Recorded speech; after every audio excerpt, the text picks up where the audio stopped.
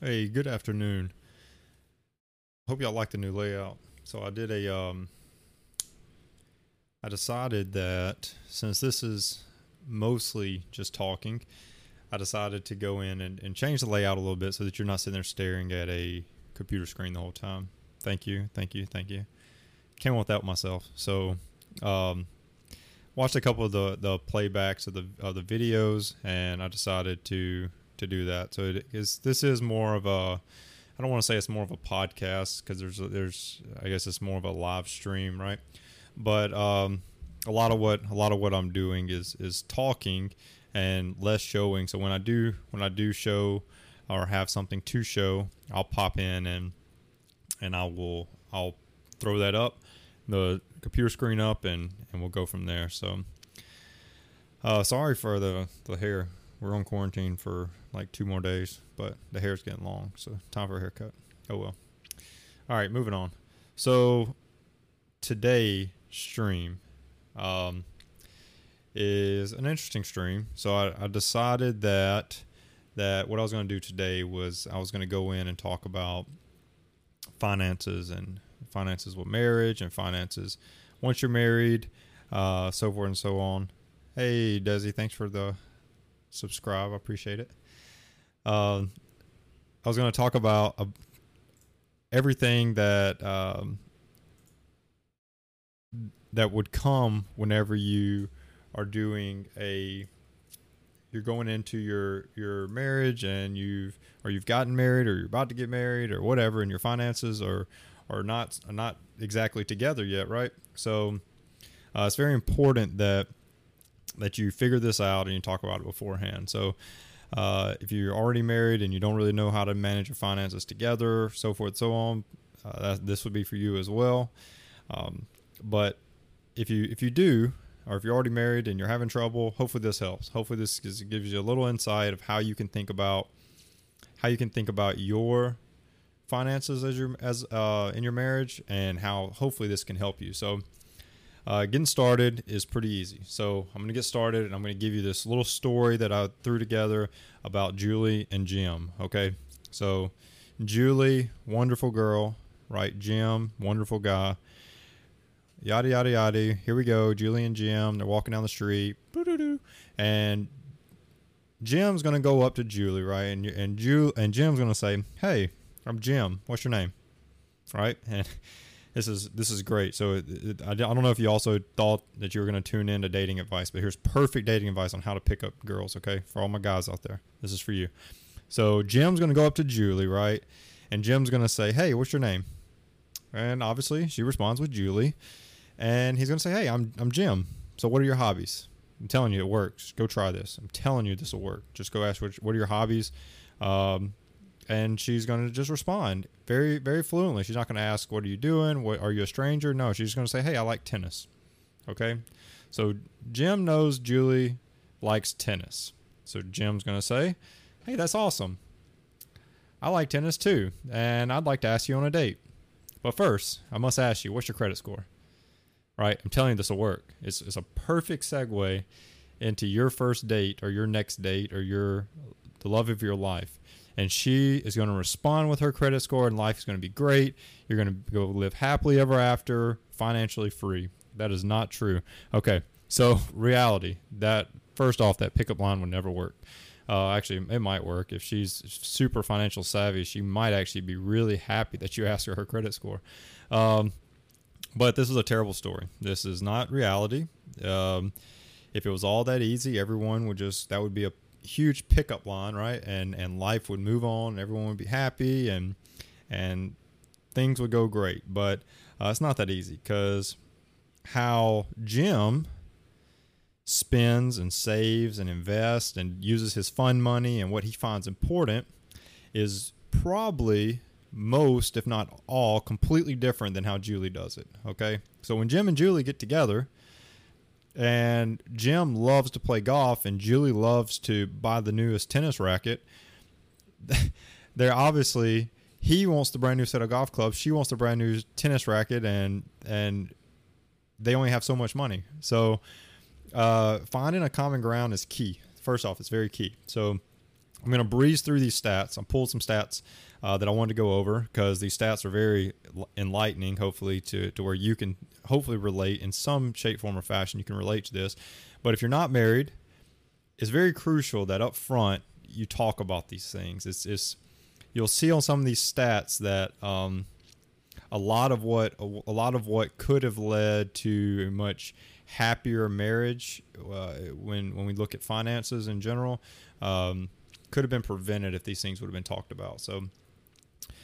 So hopefully this is not new to you, that you know that finances destroys marriages. So there's no happy way to say that. It happens. So 43% of couples that's been married for more than 25 years started off in debt. All right. So when we're looking at that, we're talking about like your mom and dad. Okay. You think about people that could have been married for 25 years. So anybody that could have been married for 25 years, 43% of those couples started off in debt. Now we're talking about your friends and your young family members and relatives. Your friends and relatives, 86, so double that number, that have been married for 5 years or less, 86% started off in debt. All right, so that's eye-opening, right? So the challenges that mom and dad and aunt and uncle faced is different than the challenges that we're facing today. Debt is more accessible. Debt is becoming more and more parts of our life. So more and more couples are starting off in debt. So if it was as easy as Jim and Julie, if it was easy as Jim and Julie meeting and asking each other their credit scores, and that's how their first date started, everybody would do it. But right now, 86% of those couples are going to spit out that credit score, and Jim's not going to be interested in Julie because Jim wanted to live happily, financially free, and Julie wanted to buy a new car. So the correlation is not there anymore. So the next stat, 48% of Americans that are married say that they argue over money. So, and that's normally two topics. Either we're on this end where you're spending too much, or this end where you're too cheap. So 48% are talking about something along those lines. And then 41% of divorces are being reported as being caused by finance reasons. So the whole point of this whole conversation, all these stats, was to show you how important, like you're looking at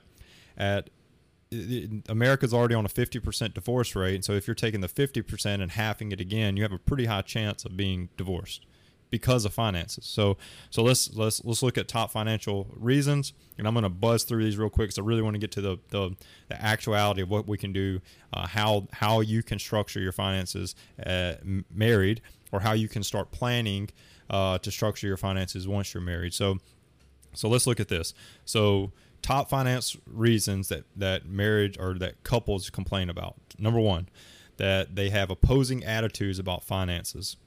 Plain and simple, one's a spender, one's a saver. One wants to save money, one wants to invest, one wants to spend money. And to the spender's eyes, they're meeting that habit of spending, and to the saver's eyes, the spender's blowing money. So number one reason.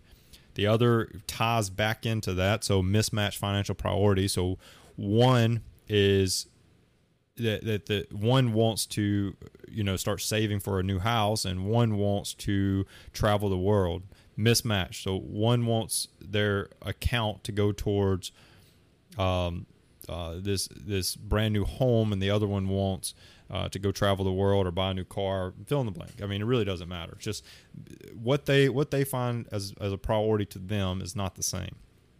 Credit card debt.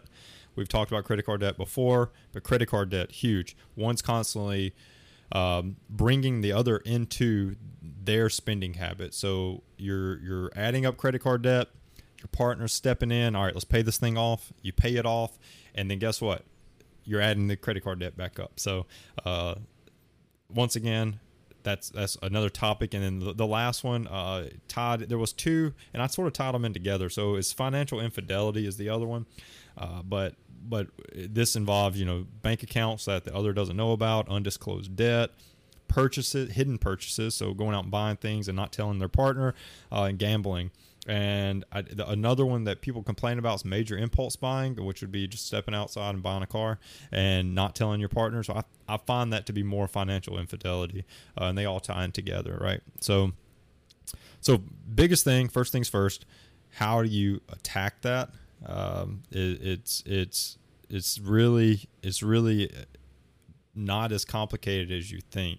So I want you to know that you can 100% do this. You can 100% do this. So it's not as hard as you would think. It's definitely not as complicated as you would think, but I'm going to run through them because it's very important. If you can knock these things out, if you can figure this out, and it's really just you and your partner sitting down and talking through it. And the number one thing we're going to talk about. So the first thing, hey Pippa, welcome to the stream. Hey, the first thing is you have to identify your role in your finances in your marriage. All right. So we're going to use two terms. We're going to use analyst and we're going to use contributor, because I want you to know I thought really, really hard. So I was like, what can I call the person that does all the spending, right? I didn't want to call them the high roller or the spender or the waster or the like. I needed a good word, and so I came up with contributor. How'd I do? Hopefully I did well. The contributor, and I say that to say that they contribute. I'm going completely off track, but the contributor, they contribute to what is needed and what we need and what we. And they contribute financially too. Hopefully, they're contributing financially and not just spending. But it's a great term. That's the best I could do. So, if you're in the comments of a video or a podcast or whatever, just tell me how I did. See if contributor was a good one. I think so. So anyways, back on track. Two roles.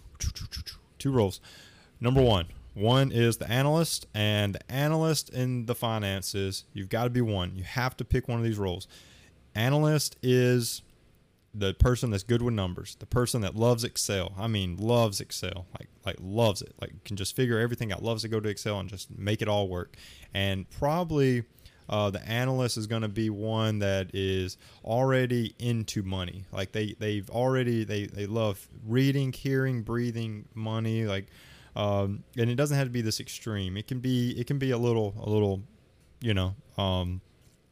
a little more modest, but that those words like numbers, Excel, money, like they just really like gets them going. All right. The other one, the contributor, is going to be the one that mostly does the spending, that they always know where to find the best deals.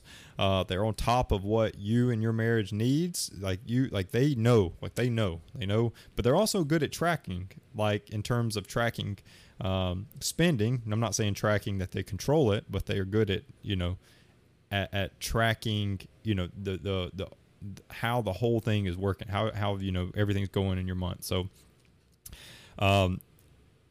once you have your role selected, that's where this is probably the most complicated part, because once you have your role selected, life gets a little easier.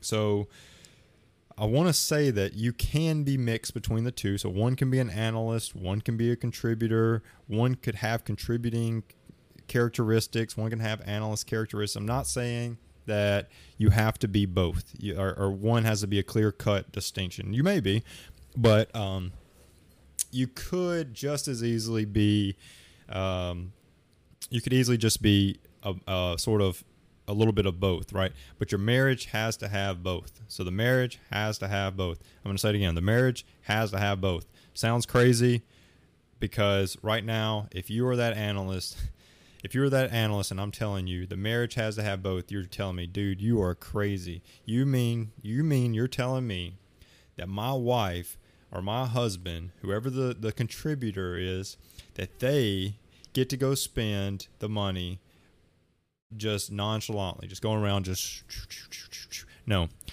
I am saying that, actually. Absolutely. I am saying that, but only kinda. I'm only kinda saying that because they're not going to be able to spend as the contributor the way they want to. But yes, you do need someone to be that contributor, or that spender, right? Because that person in your marriage, whoever that is, the husband or the wife, they want to spend, right? And you have to give them the option to spend. Just like you want to save, they have to give you the option to save. Like if you had $100 left over in your budget, $50 goes to spending, $50 goes to savings, everyone's happy, right? You see what I'm saying? Like you have to be able to compromise in a sense that once all the bills are paid, that you're giving them a spending budget. They're giving you a savings, investing, whatever budget. But they can't go digging in your savings. You can't go borrowing from their spending budget. Like it has to be separate. So yes, once you have your analyst, once you have your contributor, or once you have your person that loves money and your spender, you have to distinguish those two, right? All right. So next, so we've got that. So boom, knocked it out. We're ready. We're moving on to the next one. You've got your roles, right? Everything's lovely. We've got to establish accounts. So how are we going to do it? This is the part that I truly, truly, truly wanted to ensure that we talked about. And I say that because I wanted to give you options. So on this stream, I do not tell you what to do, right? I like to give you facts. I like to give you statistics. I like to give you things, but I want to give you some options so you can choose what's best for your life, right? Because not everybody's the same. I could go out here and tell you how I think is best. I could tell you, but how I think is best and how it works for you doesn't match up. Okay, so we're going to look at multiple ways. So 3 ways particularly. 3 ways. I like these little sound effects. You like these little sound effects? Yeah, just like pew, ping, ping, pow. Okay, off track. So I don't know. Anyways, joint accounts, semi-joint accounts, separate accounts. You've got to establish which one of those processes you're going to jump on. Joint accounts, semi-joint accounts, or separate accounts. These probably have like financial like terms out there. I don't know. Everything that I'm going off of today, this is how I would tell you friend to friend of how to do it.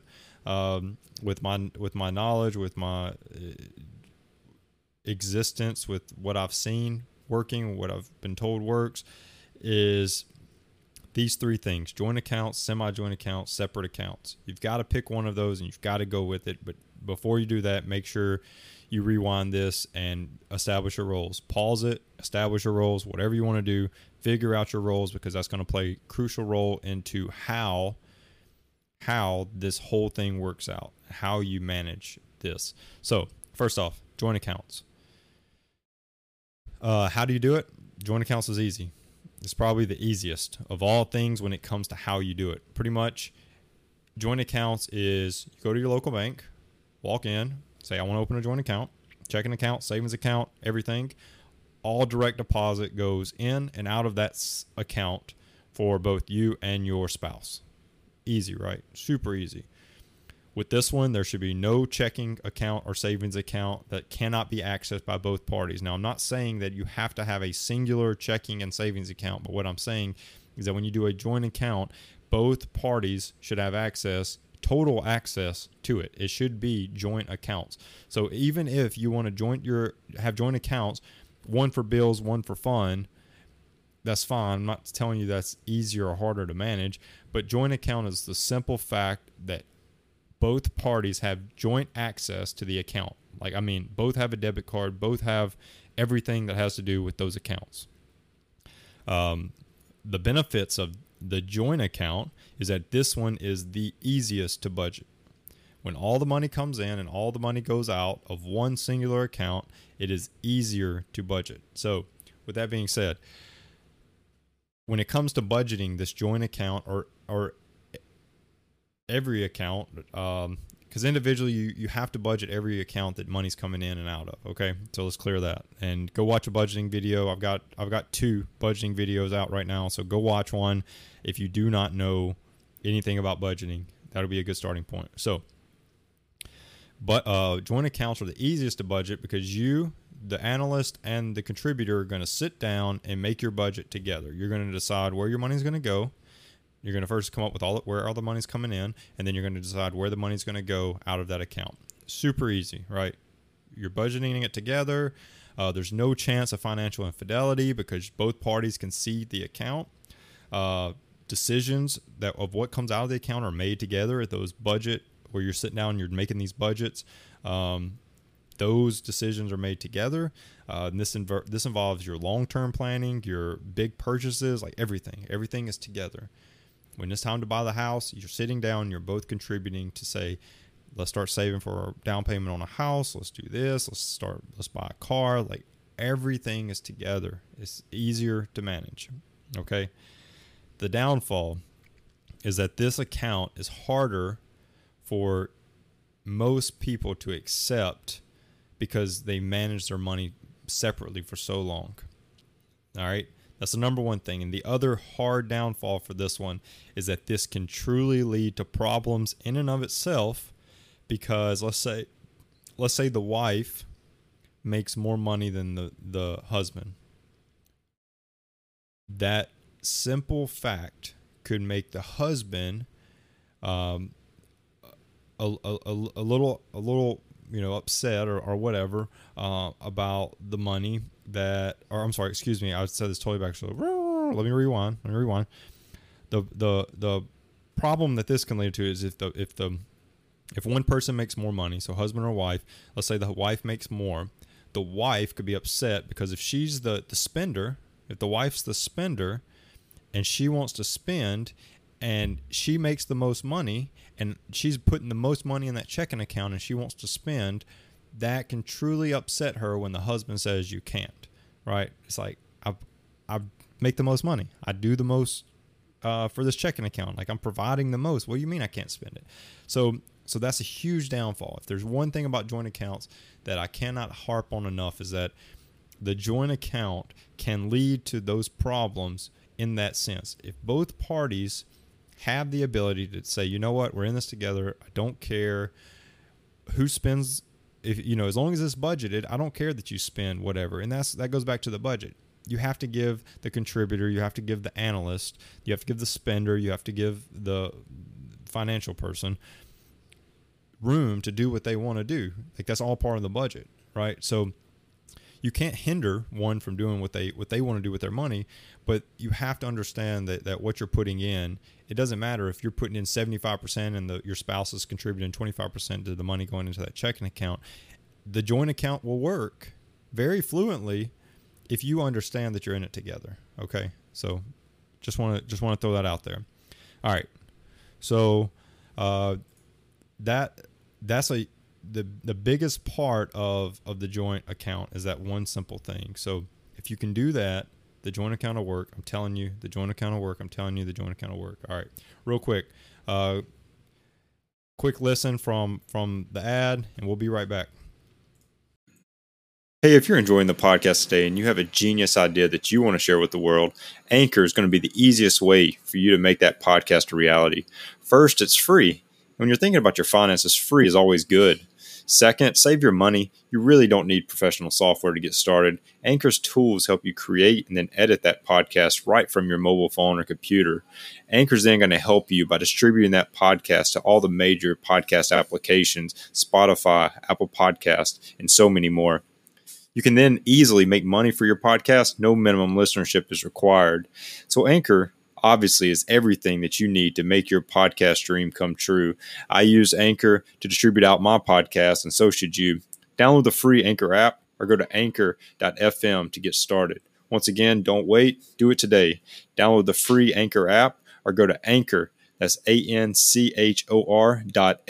to get started. All right. So we've done joint account. So joint account, we've got it. Everyone, if you don't understand the joint account, if you are still missing a little bit on the joint account, reach out, let me know. I'll answer any specific questions that you have. So the next two are the next one is probably the one that anyone that that likes the idea of the joint account, but is having, but sees some of the problems or the downfalls could affect their marriage or their relationship. This next one, the semi-joint accounts, is probably where you're going to lean to. Okay, if the joint account is too much, the semi-joint account is probably where you're going to lean to. Okay, so let's jump in. So first off, how does the semi-joint accounts work? So sort of like the joint account. The difference is you're going to go into the bank. You're going to do that joint account, all right?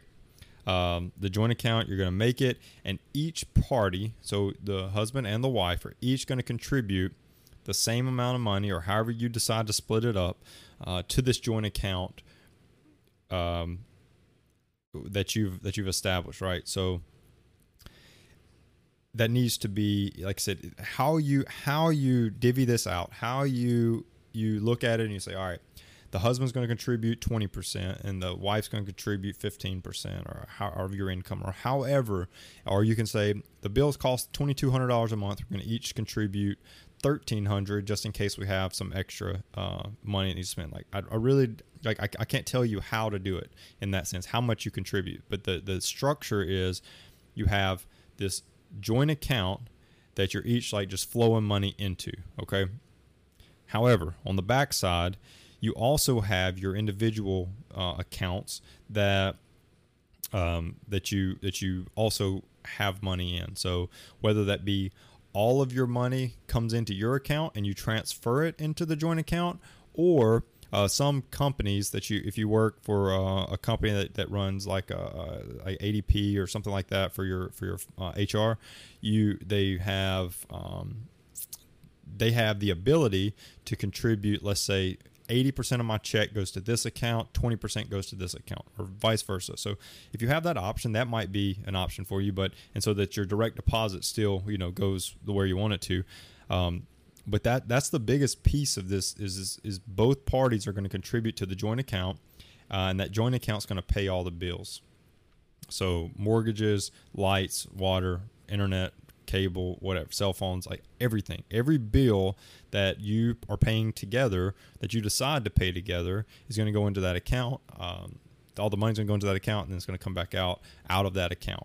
All right. So on the back side, like I said, you have your individual account, you have your individual savings, you have your whatever investment accounts that you want. Like how you do your individual stuff doesn't matter.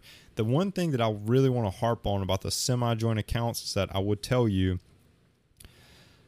you don't, I think the best way to say is you've got to still, the same way you're doing a joint checking and joint savings, like in a joint account, in the semi-joint, you still want to do a joint checking and a joint savings that both of you are contributing to. Okay. You also want to look at doing make sure that you have a joint retirement account, or at least you both are contributing to retirement accounts that both of you can see the retirement account. And I say that because like there needs to be a coexistence of, if you're not going to do a joint account, like there needs to be, in a semi-joint, there needs to be some kind of coexistence between the two. And how you structure this, the semi-joint is very vague in a sense that there's multiple options and avenues to do this. But how you do it is ultimately up to you. So the benefits of this is that budgeting a joint, the semi-joint account is the same as budgeting the joint account. So you only are having to budget, in this sense, your life expenses. So there is no budgeting for that where the contributor gets their budget and the analyst gets their budget. Like that would go in a joint account, that would go into the main budget. You don't have to do that in a semi-joint, because the joint account is only going to be those life necessities, those life expenses that you're budgeting. So how much you deposit is up to you, but it must cover all of those expenses, right? And I would tell you to all of those expenses plus a little, just in case, because everything's going to be auto draft out most likely. So everything is covered and you don't have any overdrawn or non-sufficient fund fees that get tacked on. So a benefit of this also is that if one makes more than the other, there's no chance of conflict in how you spend your money. So if the wife, let's use our same example, the wife makes more than the husband, the wife can feel like she can go spend all her money on purses freely because she and her husband are contributing the exact same to the bills, just how much they make is separated by their individual accounts. Okay. So you do have partial control of your own money, and you're still contributing to the same whole cost. But I would tell you, the biggest thing that I'm going to harp on with this one is this semi-benefit. The semi-benefit that you should still open a joint retirement account, because you should have the same long-term financial goals in mind. And if you really love your spouse, you really wouldn't want their long-term financial well-being to be hindered because you put the person, that contributor, contributor, into managing their retirement when you have knowledge to help them manage it. So make sure that you have that joint retirement account that you're both contributing to as well, if you're going to do semi-joint. So that's crucial. That's very important. But do that, and this structure would work. Now, the downfall to these is financial infidelity exists, because what they're doing in their personal accounts, hiding purchases, stuff like that can exist. Long-term financial goals can't be as easily managed, so you want to make sure that joint process is there, that semi-benefit that we talked about. You want to make sure that's there, because you really don't want to, you love your spouse, so you really want to make sure that y'all are both financially well off in the end. And then the final downfall is if you can't contribute to enough to pay the bills, and your spouse has that little resentment, that can set in over their dominant over the dominant amount of money that they're putting in, I guess you could say. I don't really know how to put that, but anyways, you know what I'm saying. Hopefully you know what I'm saying.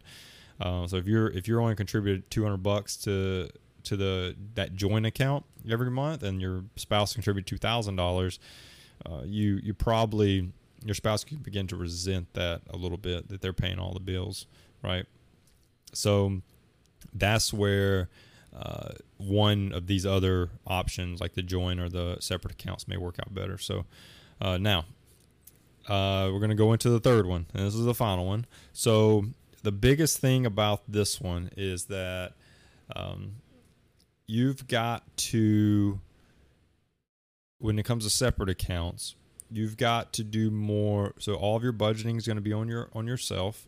All of your all of your spending is on yourself. How you divvy out bills is you have to come together and talk about those type of things. But the accounts are separate. Okay, so no matter how do I say this? So if you're going to do separate accounts, the biggest thing is you're going to keep doing whatever it is you're doing. So however your accounts are currently structured, that's how you're going to continue to do things. Your accounts are completely separate. The only thing that you need, if you're going to do separate accounts, the only thing you need to ensure is that you have your spouse as a beneficiary on your account. So that's the one thing I would say. Make sure that your spouse is a beneficiary on your account. So if something does happen, they still have access to your money. Okay, I'll tell you that. So, but how you come together and you plan to split everything, that's really between you and your spouse.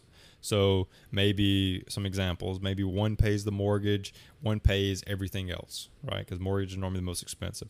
Maybe one pays and then the other transfers funds to the other one for their half or their third or their 3/4 or however you break that out. Maybe, however, it really doesn't matter. How you split those things up is up to you and your spouse. So the benefit of this is that it actually could be easy for you to manage your own money.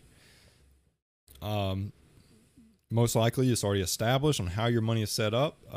You're already managing it, whatever. Before Jim met Julie, money was how we managed our money individually was already set up. So you don't have to worry about those things, right? So it's important that you understand that, so that you can see that the management part is not as hard. If you're managing your own, there's a lot less meetings that are budgeting meetings that you have to do with your spouse, because you're probably doing it on your own, right? but there are downfalls that come with it. There's huge downfalls. So the separate bank accounts or the separate accounts, the biggest downfall that I can tell you exists with that is that there's never that coexistence and ownership of togetherness when that happens. So when you have this completely separate accounts, there's never this idea that we're in this together.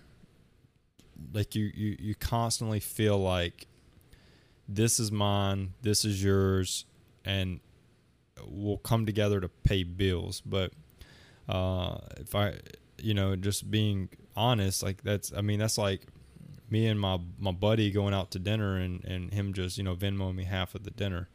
Like it's that togetherness needs to happen. And when you've brought your life together in marriage, that togetherness of finances can be big, because you can start planning and budgeting and making this life together, where both of you are involved. Okay. So another downfall is that long-term financial planning is separate. So how you're managing to make it through retirement, and your spouse is making it through retirement, like one of you may be left behind, right? And one of you may end up helping the other one in retirement, which that becomes a whole new set of resentment, right? So I would tell you that you can make separate accounts work in marriage.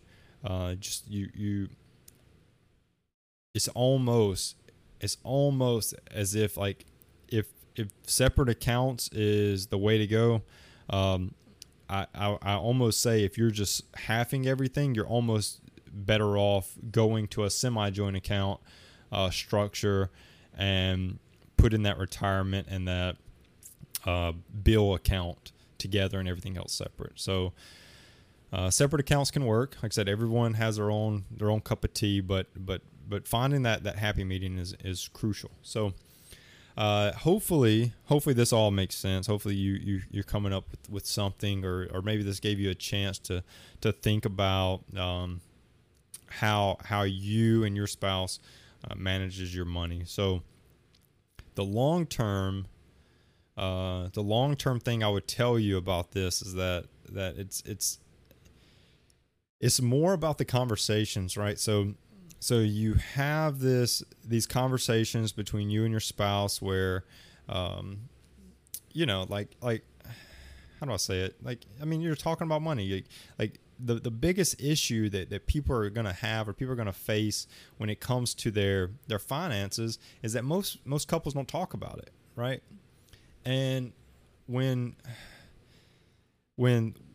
as long as you're talking about the finances, that idea of separate, or that idea of split, or that idea of whatever, it almost like it goes away, because if my spouse knows, even if it's in my own account, if my spouse knows every dollar I'm spending, like I'm telling, like I'll use me as an example, I'm telling her, this is what I bought, this is what I'm doing, this is what I like. Look, I'll just go one phase up from separate to semi-joint. If I'm telling all of these things and I'm talking about them, and she already is involved in it, why not jump up into a semi-joint structure and make her involved, and let's bring a little bit of our finances together. And then if you're like I said, if you want to go all in on this togetherness, that joint account is the easiest to manage. So just real quick, joint, semi-joint, separate. Joint, easiest to manage. Semi-joint gives you your independence while still being together and managed. Separate, you're completely separate, so you're already managing your own. So I tell you that that in marriage, you've already come together, you already brought your lives together, and forever hold and do not part, whatever. Your finances have to be involved in that, and your long-term goals need to be established. So what I wanted to wrap this whole thing up with, so I went through all of these accounts. I told you these stats. I'm like, okay, so if you're thinking to yourself, you're like, man, like thank you for this information. I appreciate it, but why? Why can't whatever I'm doing work forever? Like however you're doing it, you can fill that in. Why does it not work? If it doesn't fit into one of these, if you don't have one of these structures, I can't imagine there being too many foreign structures out there. It doesn't fall into one of those three, but I would be interested. So please email me if info at thefinancialmirror.org if you have some other structure that you think just is this like best thing since sliced bread type structure. I'd love to know about it, and I will happily make a whole episode around your structure if it, if I look at it, I'm like, man, like that's great, like I can't believe I've never thought of that. Please email me, let me know. info at thefinancialmirror.org. I'd love to bring it on. But if you have comments and you have ways that you and your spouse managers and it works, please just shoot those out. I'd love to share them with others, obviously keeping your information confidential, but I'd love to share those and let others know the ways out there. So the big thing, the big reason, the big why, the big takeaway is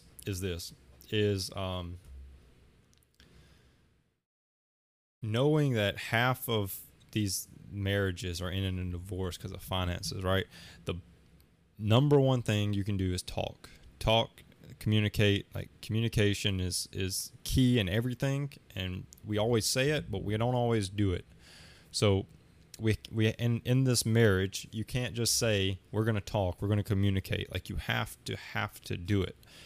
And when it comes to money, if you're going out and you had this huge shopping problem and you're doing it behind your spouse's back, and then, let's say that you're wanting to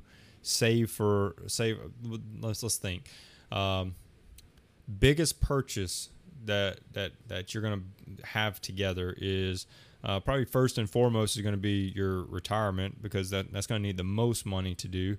And second is going to be a home. So let's use both, right? So let's say that you're in this semi-joint structure, or you're in this separate account structure, and let's say it's time to retire, and husband and wife both are like, man, I'm ready to retire, and one's like, all right, I've got $5 million in my retirement account, and my wife has $50,000. Okay. Woo, $50,000 for the rest of her life. She's got to live on $50,000. Who is going to be paying for her retirement? Me. So that togetherness, that conversation has to have been had before 60 years old, when we're tired of working and we're ready to stop. That conversation has to have already been had.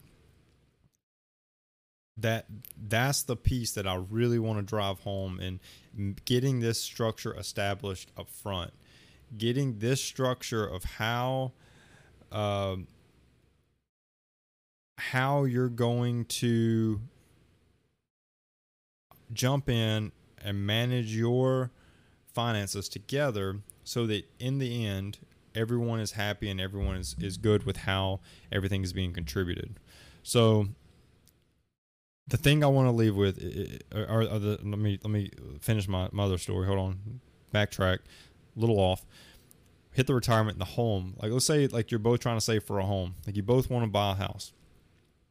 If one is saving money and the other one is not, how can you be happy when you don't have the home yet, right?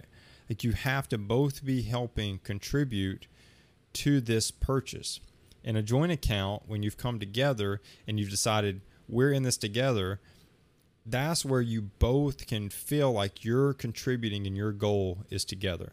The end goal was to buy a home. In that joint account, we're both saving to buy that home. It doesn't matter if one's contributing 5% and the other one's contributing 95%. You both together came together and said, we're going to do this together. Our accounts are together. We're going to buy homes together. We're going to buy cars together. We're going to save for retirement together. All right. That's how that joint works. And that semi-joint, as long as that joint savings or that joint whatever is helping to meet the goal. Like all, like you're not looking at your spouse's account saying, well, they've got all this money, why are they not contributing to, buy this home? No, you're looking at, am I contributing to help buy this home? Are they contributing to help buy this home? And then together in that semi-joint environment, you have an account that's saving to help put that down payment on that home. That's where that works. And the separate account can work too. I can't knock the separate account. The separate account could easily be that one of you are saving in their savings account and the other one is saving in their savings account, and you're going to bring it together. But that communication piece, that talking, that has to happen to where one knows that progress is being made. Hey, I've got 5,000 saved up. How much you got? Well, I got 12,000 saved up. All right, well, we got to get to 25,000 together. Let's do it. Like, the separate account can work. I'm not saying it can't, but when you both are contributing money to something, that's what has to happen. That's what this whole stream is about. That's what this whole talk is about. And I'm getting a little more, I guess, serious at this point because I don't want your marriage or the next person's marriage to be in that statistic of divorce because of marriage, right? I don't want that to happen. So there's trade-offs in everything. There's trade-offs in absolutely everything. To know that everything that you're doing is going toward what you're trying to build together. That's what truly matters. How you do it, how your accounts are set up, how they're separate. None of that really matters. What matters is you've got to know that you're both going to contribute and you're both going to make a difference together. So hopefully everyone enjoyed the stream. Hopefully everyone got a little something out of this. I truly want this to be a little piece of something that you could take away and you can go and approach. If you watch this together or if you're listening to this together or whatever, take the time. Go speak with your spouse. Go speak with your significant other and talk about this. Because once you have this set up, once you know the structure of how you're going to do this. So we talked about just to recap, we talked about which person are you? Are you the analyst or are you the contributor? The analyst is that numbers, Excel, money guru, and the contributor is the one that's all about the spending, finding deals, but they're on top of what you need. So once you have those roles selected and you decide, I'm going to be a joint account, we're going to have a joint account finance structure, a semi-joint account, or a separate account structure. The final thing you have to do, you've got to talk. You've got to communicate. You have to talk about your goals. You have to talk about their goals. You have to talk about your goals as a couple, as a married couple. And once you do that, you've got to come together and you've got to budget those accounts. However it's set up, you have to budget those things together. Whether it's the joint account in the semi-joint account, or where you're budgeting what we're trying to get together from an individual standpoint. So hopefully, like I said, hopefully that communication piece where you're sitting down, you're budgeting together, you're making goals together, 5, 10, 20, 30 years out, where you want to be as a couple, where you want to be individually. Like those are the conversations that need to be had together. So like I said, hopefully you got something out of this. Hopefully this was a good informative podcast. And even if you're not married, please have these conversations. Know where you stand, and limit the amount of hardship that you're going to have on your marriage.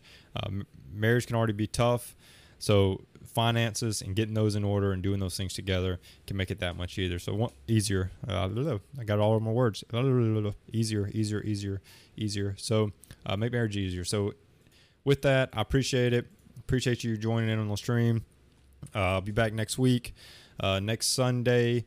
Hopefully everyone joined today can also join then if you're catching this on the podcast or on YouTube or Facebook.